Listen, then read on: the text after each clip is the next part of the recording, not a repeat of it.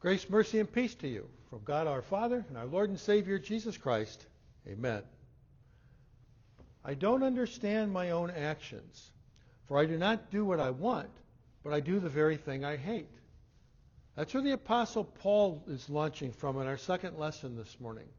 And then he takes it into sin and the law and to our Savior. It's an awesome section of Scripture because even though it was written 2,000 years ago, it comes across like a close friend who's unburdening themselves on you. And we can relate. He's wrestling with the number one question in the history of man this morning. Why is it we have such a hard time doing the things we want to do, the right things, while doing the things that we don't want to do, the things we know we shouldn't do? Why do those things seem beyond our control? We're like that favorite record you used to play. Kids ask your grandparents what a record is. Like that favorite record, the one with the little scratch that caused the needle to bounce and repeat the same part over and over again. What did you do? Well, you probably gave the arm a little nudge to get past the defective part. Or if you were like me, you taped a nickel or two on top of the needle cartridge so the extra weight would sort of force it to push through the damage. Brilliant, right? But Paul isn't talking about an old record this morning. He's talking about himself. And in turn, you and I. We're defective. We've got this defect that causes us to repeat the same mistakes over and over again, and even a whole roll of nickels in our pocket won't be enough to get us past it. Case in point, I love good food. But I also have a weakness for cheeseburger, macaroni, hamburger, helper. I know, right? Sometimes my life feels more like a series of broad horizons than distinct goals. But here's the thing. I should be able to prepare that stuff in my sleep. But no matter how many times I've made it, I always throw the box away after I add the contents into the browned ground beef, and I always have to dig it out of the trash again to double check the instructions. Hey, was it 1.5 cups of water and 2 cups of milk, or was it the other way around? Every single time. Defective. And I can't seem to help myself. For you, it might be something besides gourmet cuisine. You won't know how, but I know that some of you watching this morning stand by your microwaves just waiting for them to finish their thing, and you always push stop when it gets to 1 second. Why do you do that? You just hate the beep? Or, and this would be my guess, are you pretending to defuse a bomb, saving the world at the last possible second? Defective. And you can't help yourself, can you? Say you're at the grocery store and you want a cup of sour cream, but there's a man standing right in front of your sour cream reading the label on something that's on the shelf right above it for what seems like forever. He's clearly in your way. So what do? Remind him it's a grocery store, not a library? Suggest he takes one down and steps over a foot to read the label? Just say, excuse me, and kind of do the elbow thing in front of him? Nah, I know what you do. And you can't help yourself. You pretend you're looking at the pickles right next to the sour cream while you're waiting. You don't need pickles. You need sour cream. Why do we do things like that? Say it with me. Defective. Right. 3,500 years ago now, the Hebrews praised God for Moses and their rescue from slavery in Egypt, only to build a golden calf when they got into the wilderness, one to worship. Now, Peter proclaimed Jesus to be my Lord and my God, even led the disciples throughout Jesus' ministry, only to slink away during the Lord's trial when he was recognized as one of Jesus' disciples. He vehemently denied knowing him not just once, but 3 separate times. The Pharisees sought to bring God's law into every aspect of people's lives as a sort of living presence, only to create such a restrictive culture that the divine they'd sought to reveal became obscured and distorted by their own excessive rules and regulations. The Romans cultivated mankind's highest achievements in culture and beauty and then built the Colosseum as a place of gory battles and sadistic executions. The Puritans fled England in order to gain freedom to worship God in their own way and then established one of the most regulated, restrictive communities in the New World. The American Revolution proclaimed all men are created equal, but kept slavery while restricting voting rights to free, white, land-owning males. The Civil War was fought to end slavery, but established the Jim Crow era of legalized segregation and white supremacy. World War I promised that it would be the war to end all wars, and it was, until World War II came along, and then Korea, Vietnam, Afghanistan, Iraq, Gulf Wars. Want to make it personal again? Bring it a little closer to home? Did you ever say the confession at the beginning of worship? Relish the promise of forgiveness pronounced for Jesus' sake. And then think to yourself later in the service, during the prayers, hurry up, will you, so we can sit down? Why do we do that? You know, the Apostle Paul was arguably one of the greatest and most influential religious figures of all time. He's the one who took what Jesus taught and sort of helped us apply it to our own lives. Showed us the power it had to change lives and save lives. A third of the world today claims allegiance to Jesus, and most of it is due to St. Paul. He was a man of intellect and a man of insight. He was a deeply religious man even before he became a Christian. He was inspired by God to write the largest part of what we have in the New Testament today. And yet, listen to what he's confessing this morning. I have the desire to do what is right, but not the ability to carry it out. Sounds like he could be sitting right here with us, doesn't it?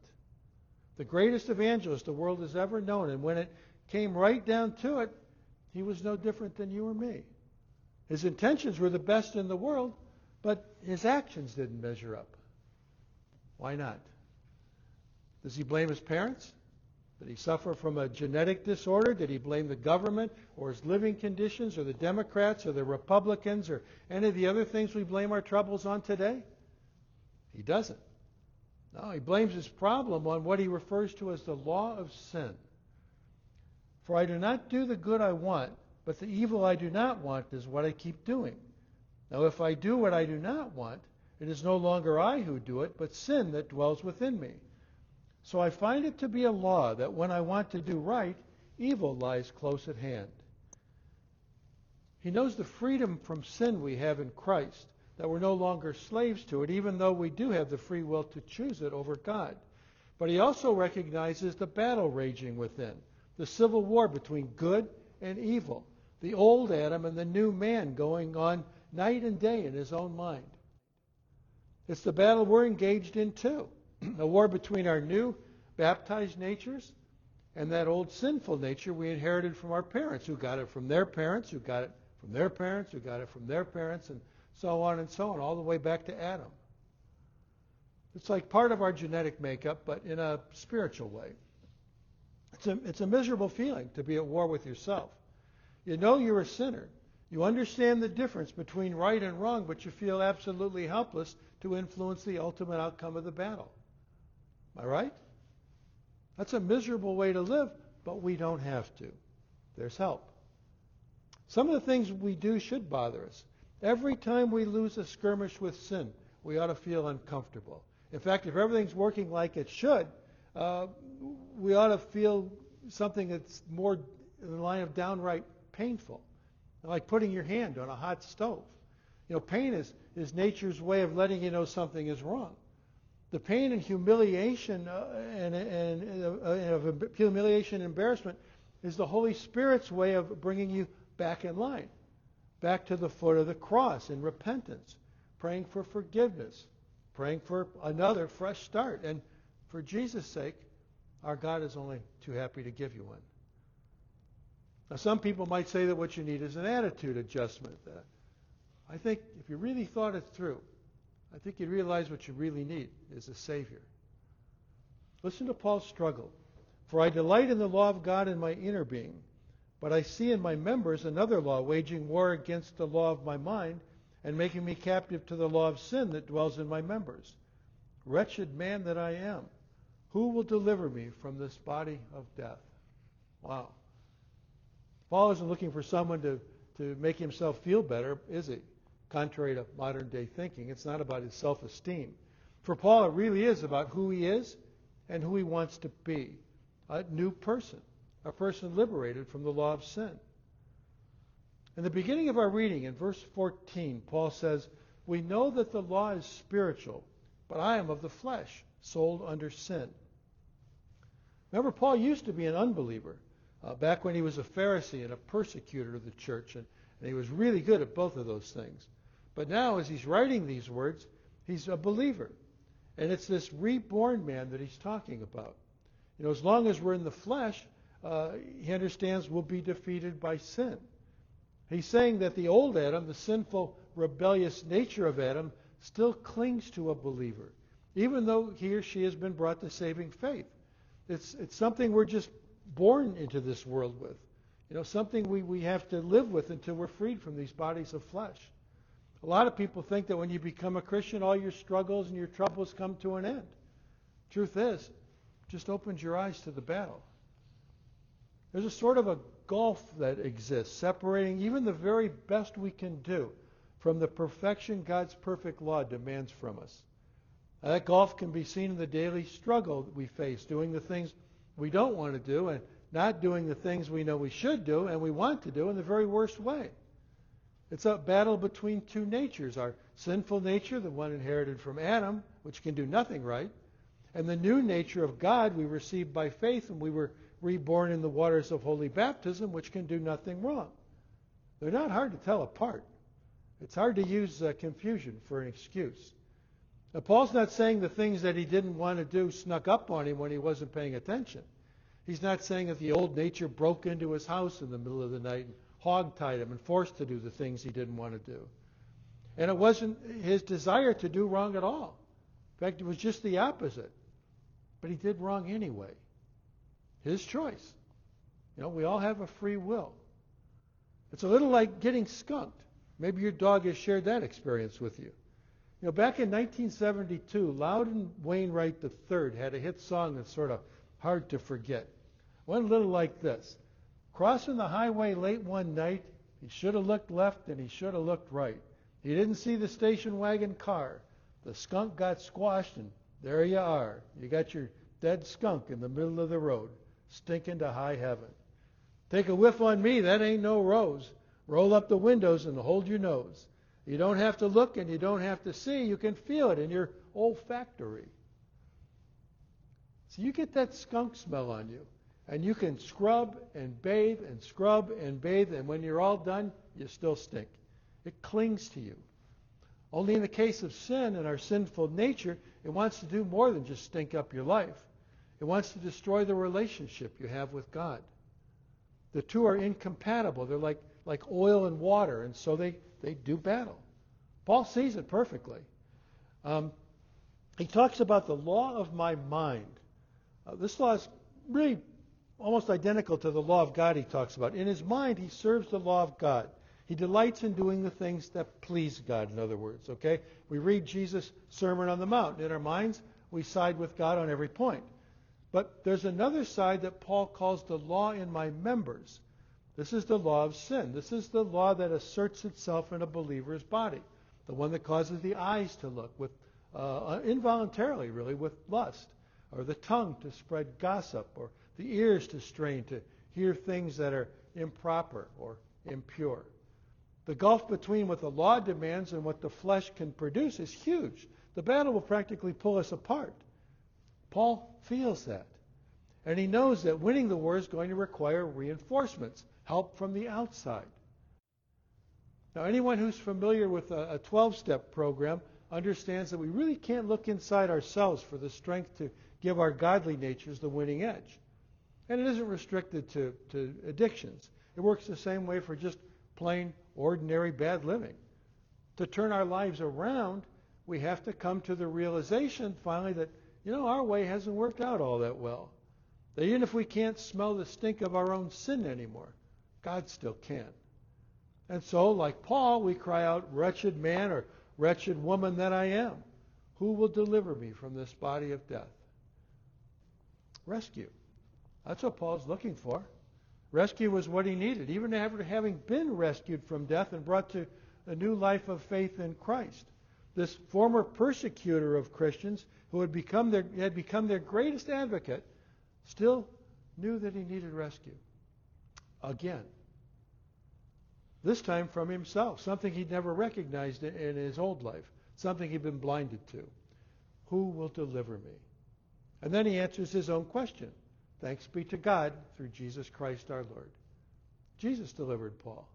And he can deliver you and I through that same forgiveness, that same connection to God, that same power of God, the power we received in our baptisms.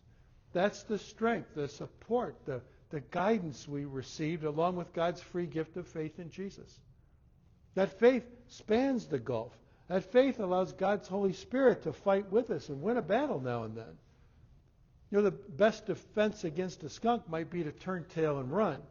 But we have to be more aggressive if we're going to win the battle against our own sinful natures. Best part of it all is that even when our best efforts at doing right still fail, our Father in heaven, for Jesus' sake, will see us through the lens of his Son's perfect life for us. That's why Jesus came, to accomplish perfectly and completely what we could never do. That's the reason we take time to prepare ourselves for worship with a confession every Sunday. Why we take the time to name before God the places we've fallen short and fallen down. We try to be as honest with ourselves and with Christ our Savior as we can. Not so he knows. He's God. He already knows. We do it so that he knows that we know. Then we take his hand. We let him lift us up with the muck and the mire of our sin, knowing this, as always, we have another chance, and we've just been given another brand new, fresh start. That's good news that's really nothing short of contagious. News someone you know can use today. That's grace, the undeserved love and mercy of God. Christ gave hope to the world by the forgiveness he earned for us on the cross. And that means hope for you and for me. Well, sure, life's a struggle. But, after this, there's life without struggle for all eternity. We're living in the tough part of eternity right now. But this is the temporary part, the fleeting part, because the best is yet to come. Amen. And now may that very special peace of God that passes all understanding keep your hearts and your minds through Christ Jesus.